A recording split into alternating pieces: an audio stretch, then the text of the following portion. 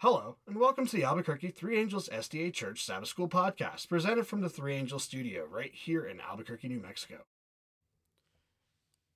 This week's lesson is number 11, and it's going from September 2nd to September 8th. And the title of this week's lesson is Practicing Supreme Loyalty to Christ. And this lesson is very, very poignant in what its purpose is and what it's directed towards. And I'm looking forward to getting into this whole lesson, and I hope you guys are too. So with that, let's go ahead and open up with our memory text. And the memory text is, "And masters, treat your slaves in the same way. Do not threaten them, since you know that he who is both their master and yours is in heaven, and there is no favoritism with him." And this is found in Ephesians chapter 6, verse 9. But before we get into the whole lesson, let's go ahead and bow our heads real quick for a short prayer. Lord, we thank you for this opportunity today to come and to study your lesson, to study your word, and to feel your presence in our lives. Lord, we thank you for being here, opening our minds and hearts to this message, and guiding us as we go through this week's lessons and learning about who you are and what you want for us. Lord, we thank you for all this, and we ask forgiveness of our sins. We ask these things in Jesus' name. Amen. And with that, let's go ahead and read the very first opening part of this lesson. And I really do enjoy reading these parts because it gives you insight into what exactly you're to expect from the lesson of the week. And it states here in Practicing Supreme Loyalty to Christ, it says, in 2018, an artifact at the Museum of the Bible in Washington, D.C. attracted much attention. It was an abridged Bible designed to teach essentials of faith while deleting any passage inciting rebellion by slaves. Published in 1808, the text does not just remove a passage here or there. 90% of the Old Testament is missing, and 50% of the New. Of the 1,189 chapters found in the Bible, only 232 remained. Passages seeming to reinforce the evils of slavery, especially in the absence of so much of the Bible's narrative of good news, are left fully intact, including such oft misused text as, "Servants, be obedient to them, that they are your masters according to the flesh, with fear and trembling and singleness of your heart as unto Christ." And that's found in Ephesians 6:5. Today, in our time and culture, our important challenge is to read Ephesians 6, 1 through 9. In the context of the full story of salvation as it is revealed in the complete Bible. What can we learn as we watch Paul apply the values of the gospel to the flawed social structures of his day? Now, this is quite interesting. I want us to read real quick Ephesians 6, 1 through 9, so that we can understand what Paul is saying before we get into the rest of the lesson. And in 6, 1 through 9 it says, "Children, obey your parents in the Lord, for this is right. Honor thy father and mother, which is the first commandment with promise, that it may be well with thee, and thou mayest live long on the earth. And ye fathers, provoke not your children to wrath, but bring them up in the nurture and admonition of the Lord. Servants, be obedient to them, that they are your masters according to the flesh, with fear and trembling, and singleness of your heart as unto Christ, not with eye service as men pleasers, but as servants of Christ, doing the will of God from the heart, with God will doing service as to the Lord and not to men, knowing that whatsoever good thing any man doeth, the same shall he receive of the Lord, whether he be bond or free. And ye masters, do the same things unto them, forbearing, threatening, knowing that your master also in heaven, neither is there respect of persons with him." Now, we're going to dive into this section of verses as we go through this week's lesson. Now, it's very, very important to understand that, in 1808, here in the United States, slavery was still a very big business, really. And finding out about this heavily redacted version of Scripture that only presents the the context of slavery being a good thing is quite scary. You know, in today's society, we're seeing basically the same thing where people are cherry picking certain verses to fit a narrative, to fit what they want, to present a message that they are trying to present. But as we've seen in Ephesians 6, 1 through 9, versus just the Ephesians 6, 5, which was found to be alone in this this context, you get the whole picture of what is being explained. It's not just saying that, you know, slaves need to be obedient to their masters. There's more to it. And this is one of the big things that I've noticed as you look throughout history, as you look out through some of these times of injustice, these times that things were occurring that, you know, today we look upon with, you know, look really down on because it was a blemish in our society. But seeing how people were able to take certain verses out of context to justify what they were doing. They were taking the word and they were twisting it in such a way that it no longer became the word of God, it became the word of man. It's interesting. It's kind of scary when you think about it. And this is why we say it is so important for people out there that are listening that you read the chapter. You don't just read just the verse. You know, I typically say read the verse before and read the verse after because it gives you more insight into what is actually being said in that verse. This just goes and proves it. Think about that for a second. 1,189 chapters of the Bible, they got rid of, I want to say like 80% of the Bible. 80%. And left a 20% margin in there of stuff that they felt would keep slaves from rebelling. Now, most slaves didn't have an education. Most slaves barely understood writing. And this was all in part of the idea of controlling people. You know, when you give people the ability to read, to write, to understand, to comprehend, they realize that you are just a man, but you are not who you say you are.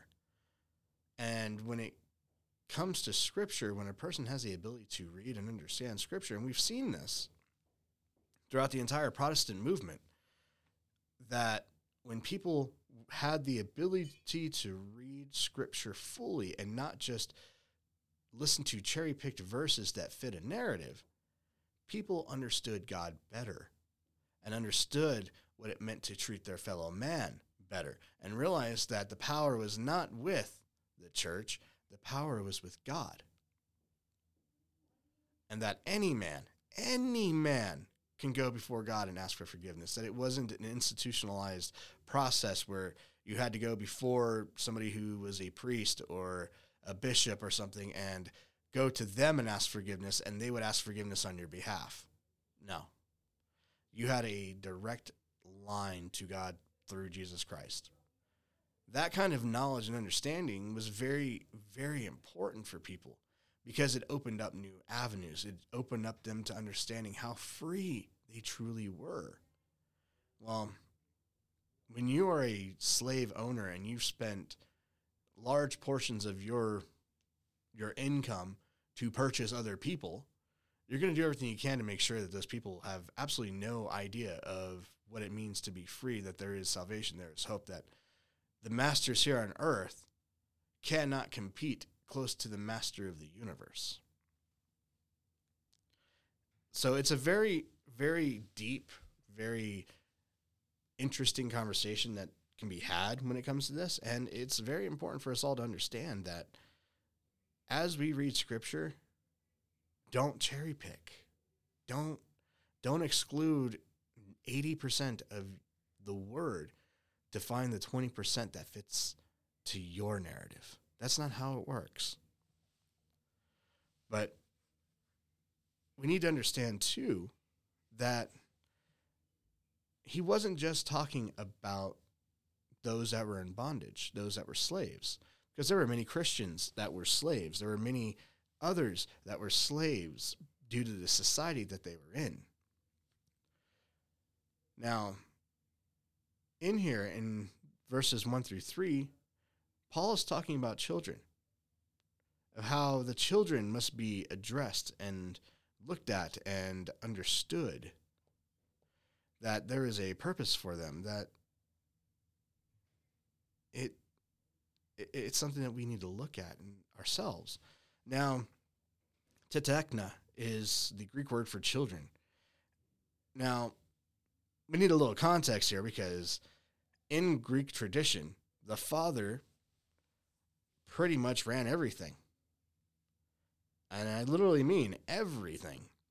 That his grandchildren, his great-grandchildren, all and so on, as long as the father was still alive, he had full authority under all of the children. Now, the word children in Greek refer to many different age ranges. So it could be somebody that was just born to somebody that's 59. As long as they are not at 60, which is part of Greek tradition, they were under the control of their fathers. In Roman times, in the Roman society, it was until death. So pretty much, if you wanted to get out from underneath your parents, especially your father, you had to wait for him to pass. Now, I know a lot of teenagers out there that are probably going, I cannot stand being around my father. They're so strict. They're always doing this. They're always doing that. Yeah, imagine if you had to do that until your father either passed or turned 60.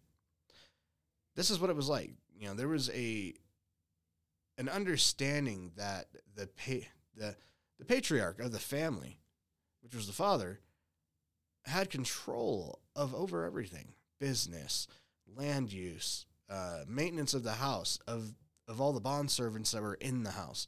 You know, the father, regardless of how many children they had, was always in charge.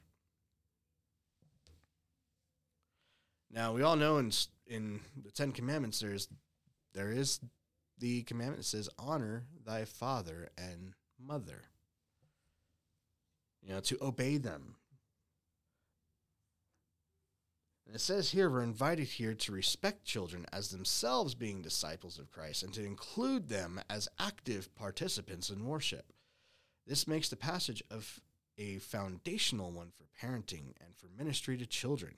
So what Paul was explaining to the Ephesians at this time was, your children are not your servants. They are not your workers. They are not your slaves. They are not your bondsmen. They are individuals under Christ, that they should be included in the practice of the faith, that you shouldn't exclude them. You shouldn't push them out saying, you're too young, you don't know what you're doing. No, they are just like us, disciples. They are learning.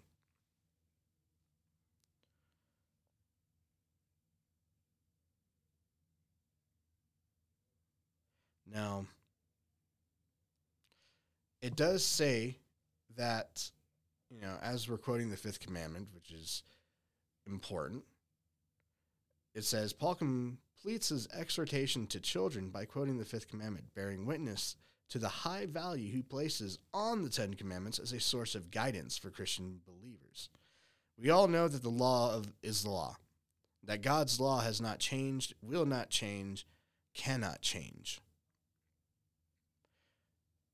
What Paul is telling the children is, above all things, follow the law of God to be in the righteousness of his. He begins the quotation, honor your father and mother, and breaks into it with an editorial comment, which is the first commandment with promise, and then completes the citation that it may be well with you and you may live long on the earth. The fifth commandment bears witness that honoring parents is part of God's design for human beings to thrive. Respect for parents, imperfect though they may be, will help foster health and well-being.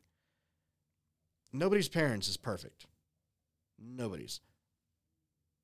But we do have one perfect parent, and that is God.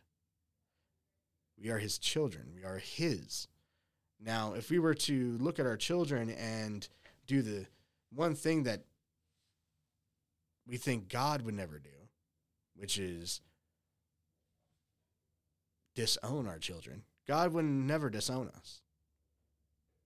But if we do something like that, we're not honoring God's law, because we're not honoring our Father. We're not honoring the things that are important. But one thing that we do have to remember, too, is we're setting an example for our children. We're showing them how they should be, how they should live, how they should thrive in today's world. Are we going to hinder them? Are we going to be punitive towards them when it comes to things in this life? No, we shouldn't be. But we need to let them know that there are consequences for their actions, that there are things that they must be observant of and things that they must look at and be cautious of. Because right here it says to foster health and well-being. Any parent knows that the one thing in this world they want the best for their children is that their children live long and happy lives. That their children are in a place that they can thrive, that they can become the things that they want to be, that they can do the things that they put their minds and hearts to. It's important for us to see that our kids can make it without us. And it's scary to think that there's going to be times that your children may not need you. But our goal is to make sure that when that day comes where they have to make a decision on their own, that we provided them the proper tools and knowledge to make the right decision. And honestly, the right decision is putting their trust and faith in God, being part of his church, being part of his family, doing the things that he has asked us to do, making sure that our children are adhering to God's law, to putting God first in their lives and to inviting that Holy Spirit into their lives to do miracles. Because that's what it is. When the Holy Spirit enters you, the things you do are miracles. Now, Paul continues with more advice for parents. Now, we all have heard the saying of spare the rod, spoil the child. Well, Paul is sitting here kind of explaining that a little bit more, but at the same time, he's giving some other advice. A Sirach, a Jewish document available in Paul's day, advises fathers about the treatment of their sons. He who loves his son will whip him often. Pamper a child, and he will terrorize you. Play with him, and he will grieve you. Discipline your son and make his yoke heavy so that you may not be offended by his shamelessness. Now, this is from the Sirach 30, 1, 9, and 13. Now, this is very interesting that this is the message that was given to the Jewish people about how to raise your children. But Paul's counsel bears a very different tone. He first addresses a negative command to fathers. Do not provoke your children to anger. Bring them up in discipline and instruction of the Lord. So there's a positive and a negative. He starts with a negative, but ends with the positive one. We need to bring up our children in discipline. When they do wrong, they need to know they've done wrong. When they have misbehaved, we need to make sure that they understand that their behavior is not accepted, that they cannot do certain things. They cannot be, I think the best way to put it, they cannot be brats, pretty much. We need to make sure that our children do not act spoiled, do not act like brats, do not act like terrors. Because in society, they will be looked down upon. And they'll probably end up doing stuff that, we would never want them to do. They probably end up in places we never want them to end up. But it's important that they understand discipline. And this is one of the biggest things where we have seen in today's society that father figures in the home are becoming more scarce. That there are very many homes without a father. And I know there are many people out there that grew up in single mom homes that turned out perfectly fine, but statistically speaking, homes without a father in it, a single parent home, especially of a mother, the children have a higher chance of becoming juvenile delinquents. They have a higher chance of suicide. They have a higher chance of going to jail or committing a felony or doing some law-breaking activity. It's been seen. It's been studied. It's been noted that in single-parent homes, especially those of mothers, this is what happens. Now, I'm not knocking all mothers because I myself grew up in a single-parent home. In fact, I grew up in a single-parent home on my mom's side, and then I lived with my father for a while, single parents. And being a parent alone, especially when you have a significant other that is not there, when a father is not there, or when a mother is not there, it's tough. All that responsibility falling on one person can be extreme. A child is not a product of one person. A child is a product of two coming together. And it takes two to raise a child properly. Now, I'm not saying that every dual parent home is successful. We have seen many times that the environment in which you are in can play a very large role in how you develop in your life. But when you have a father and a mother living in the same home, working together to raise you, you have a higher chance of being successful, being outside of poverty, having an education, achieving a good job. You have a higher chance of doing that. It's very important that we understand that, children require the presence of both parents. But it also requires that the parents do what they must do to make sure their children are raised correctly. Again, spare the rod, spoil the child. But we also have to understand the other thing, too, is we should not provoke our children to be angry all the time. It's not a good thing. But they need to understand what discipline is. In Paul's day, fathers had complete legal power over their children. As we've seen, in Greek and Roman cultures, the father figure, the head father figure, was always in charge of all the decisions of all of the children. Children were actually seen as property to be sold, to be given away if necessary. It happened quite a bit. There would be parents who were struggling to make ends meet, would sell one of their children to somebody in order to be able to feed the other children. It happened a lot. Now, here's the one thing. In Paul's day, in this society, fathers had the right to inflict violent punishment, even death, on their children because they were only seen as property. Indeed, in some respects, a father's power over his children exceeded a master's authority over his slaves. What Paul was trying to tell him is that there needs to be a different approach to the family. One that promoted loyalty, but also made, especially Christian fathers, rethink how they approach their children. And it says, fathers and mothers in the home, you are to represent God's disposition. You are to require obedience, not with a storm of words, but in a kind, loving manner. They say you attract more,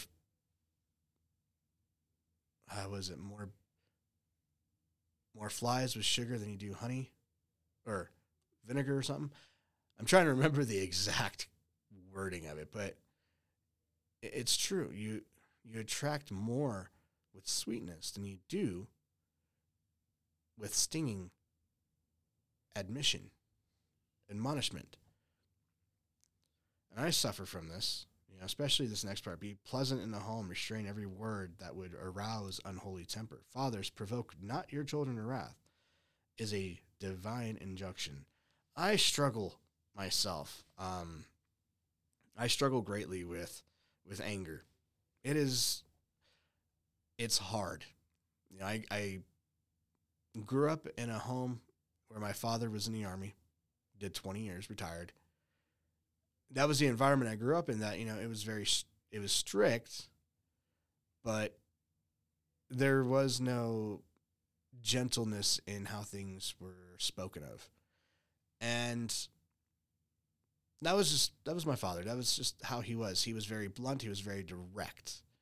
And, you know, when you're in the military, that's how you have to be. You cannot beat around the bush on certain things. You had to be very direct, and you had to be very purposeful in what you were saying. So growing up, it was very difficult for me because I was very rebellious. I struggled listening to my father, and, you know, they always say it comes back around on you. And it, you know, my children are wonderful. They're very intelligent. They are beautiful creatures. And there are times I get angry or I get upset. And just like any parent, you don't like telling your children to do something more than one or two times. You would like them to do stuff. And that's my biggest problem, is trying to find that restraint, to find that peace, to try to explain to them, say, look, you need to do this, please. We've asked you nicely several times. Please do what we ask. It's hard getting to that point without going, you need to get up and go do this, or you will be punished. You know, you don't ever want to punish your children. You never do. And it's tough when you get to that point. And for me, it's a struggle to not get angry, you know. And me and my oldest, we have butted heads many times, and she's me.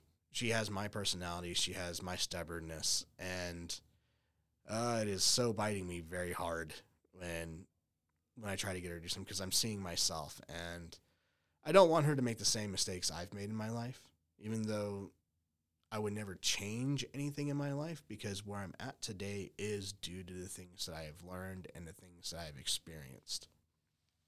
But it's tough with your children, because you want nothing but the best, and you want to make sure that they grow up right. And trying to skate that line can be very difficult, especially nowadays. It's so difficult because a lot of people struggle with emotions, struggle with understanding, struggle with so much in our lives.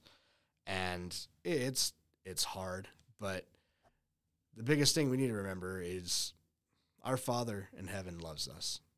That when we look at through Scripture, sometimes he had to lay down punishment because of the disobedience. But it wasn't like every time you disobeyed that you were being disciplined for it. But there were certain situations that occurred when we look at the Old Testament that God had given every chance, every opportunity, and it got to the point where punishment was required.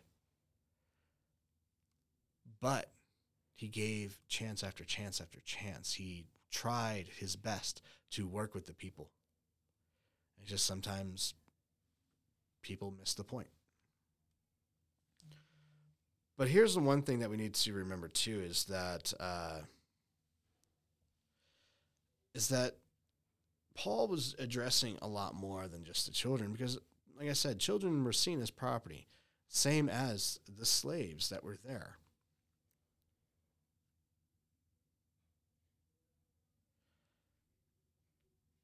It's this next part is very interesting how it starts. It says, it is startling to hear Paul's address Christian slave masters, and to imagine Christian slaves and their Christian slave master seated together in the house churches of Ephesus.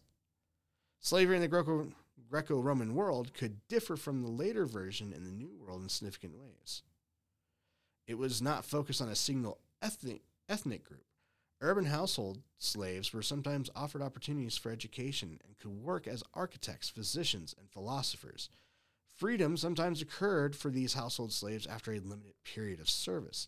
Though most slaves never gained their freedom, in an attempt to acknowledge such differences, a number of recent Bible versions translate the Greek term doulos, slave, as bondservant.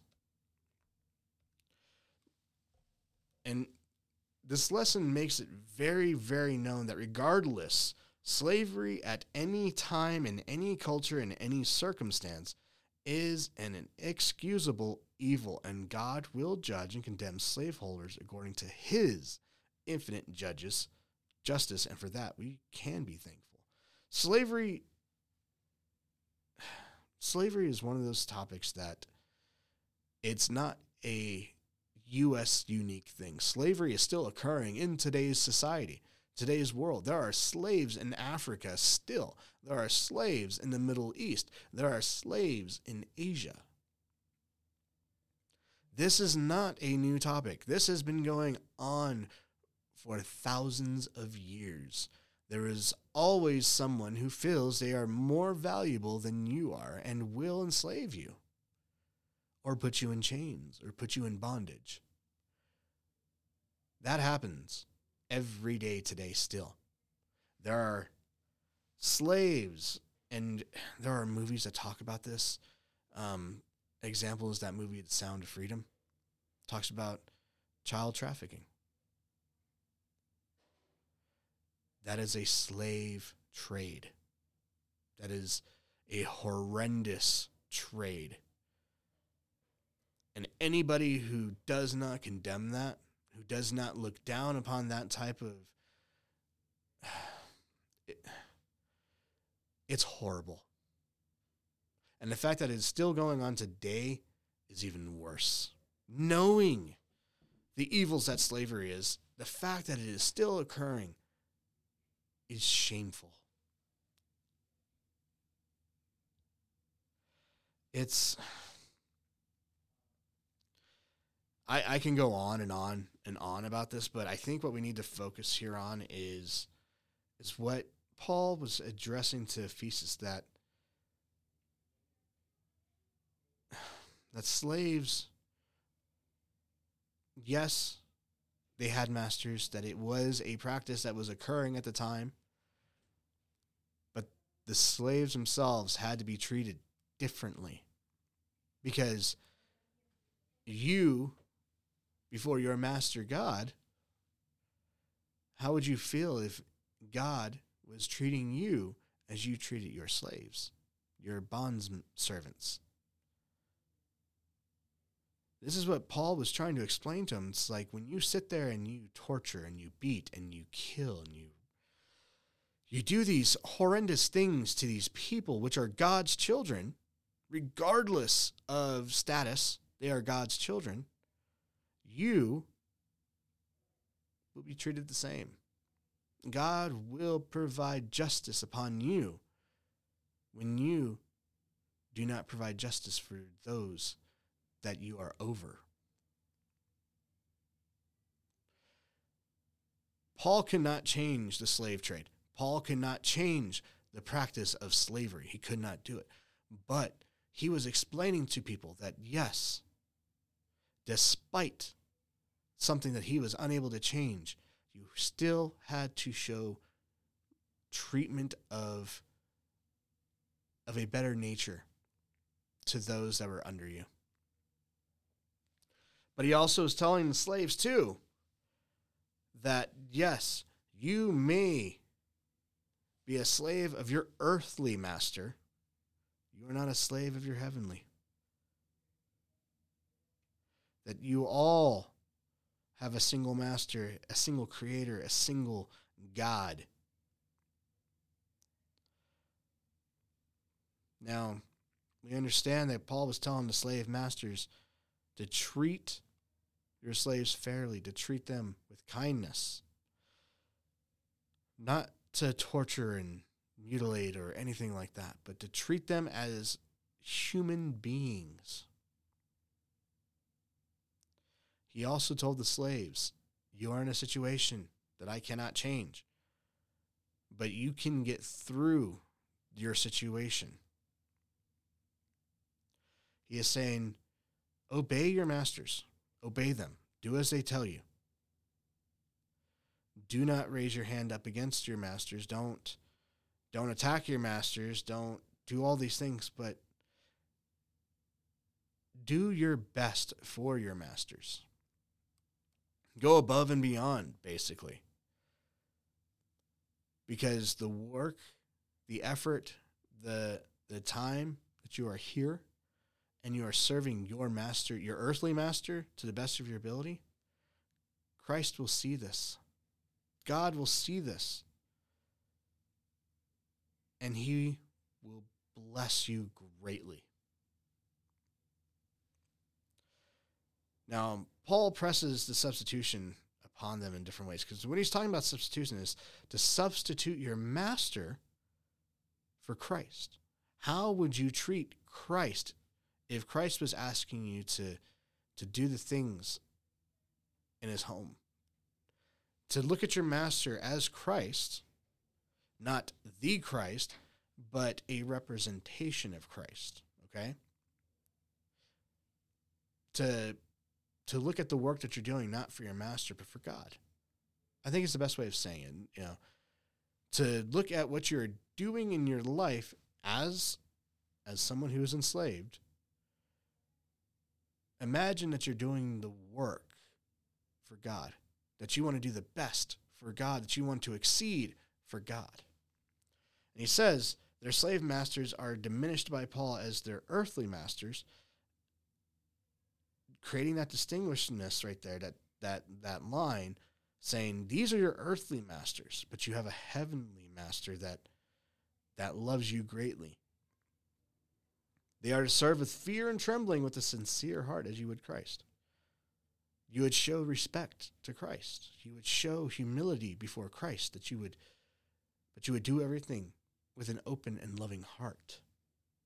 Paul notes the substitution most clearly in arguing that Christian slaves are to offer genuine service as slaves, not of their masters, but as slaves of Christ.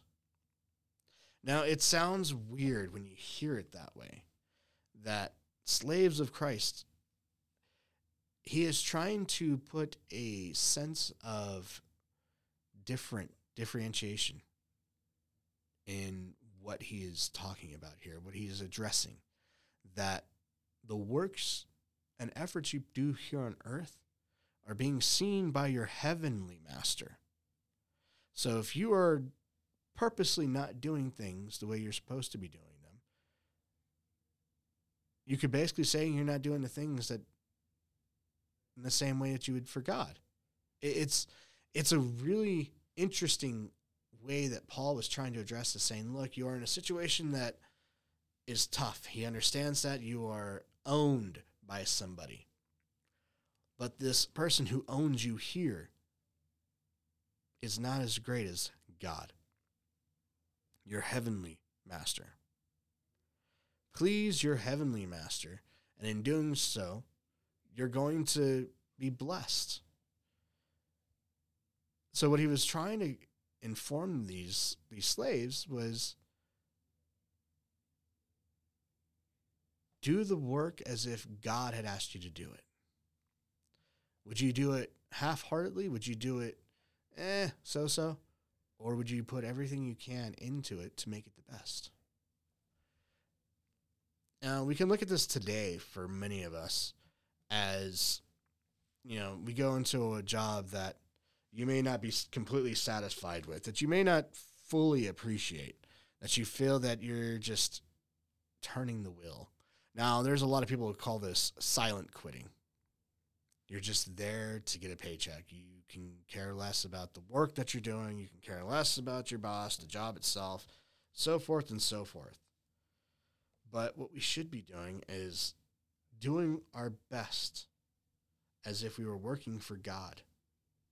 We may not like our bosses. We may not like our jobs completely, but there's nothing stopping us from doing the best while we're there. Because if you're not willing to put in the effort, you're not willing to put in the work now, why should God put in the work for you later? It's basically what it's saying. Now, in many ways, just like here, it says a slave might feel unappreciated or worse by an earthly master.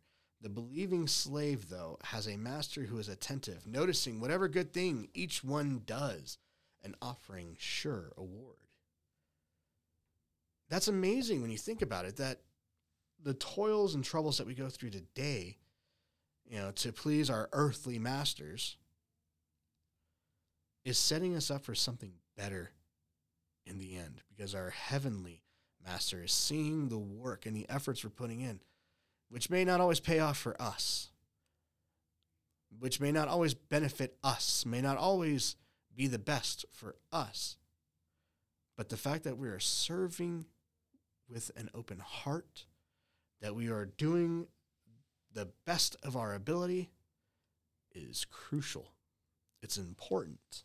It is key for us as we do our work for God.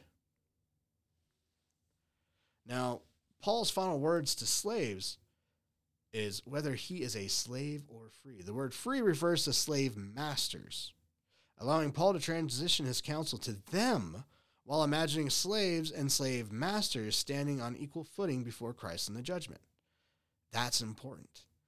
When we are before God, we are all on the same playing field. We are on the same level. And him saying that, especially to slave masters, saying, you are just as worthy of God as the slaves that you own are as worthy of God. There is no difference before God. You both are his children. Now, how you treat one another, that's the key.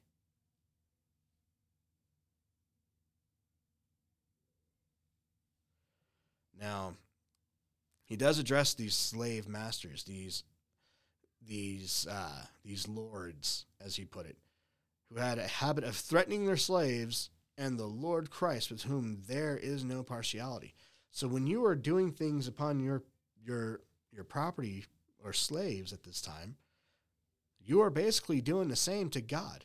You are doing the same to Christ, to your master, your Savior. How you treat others is how you are treating God.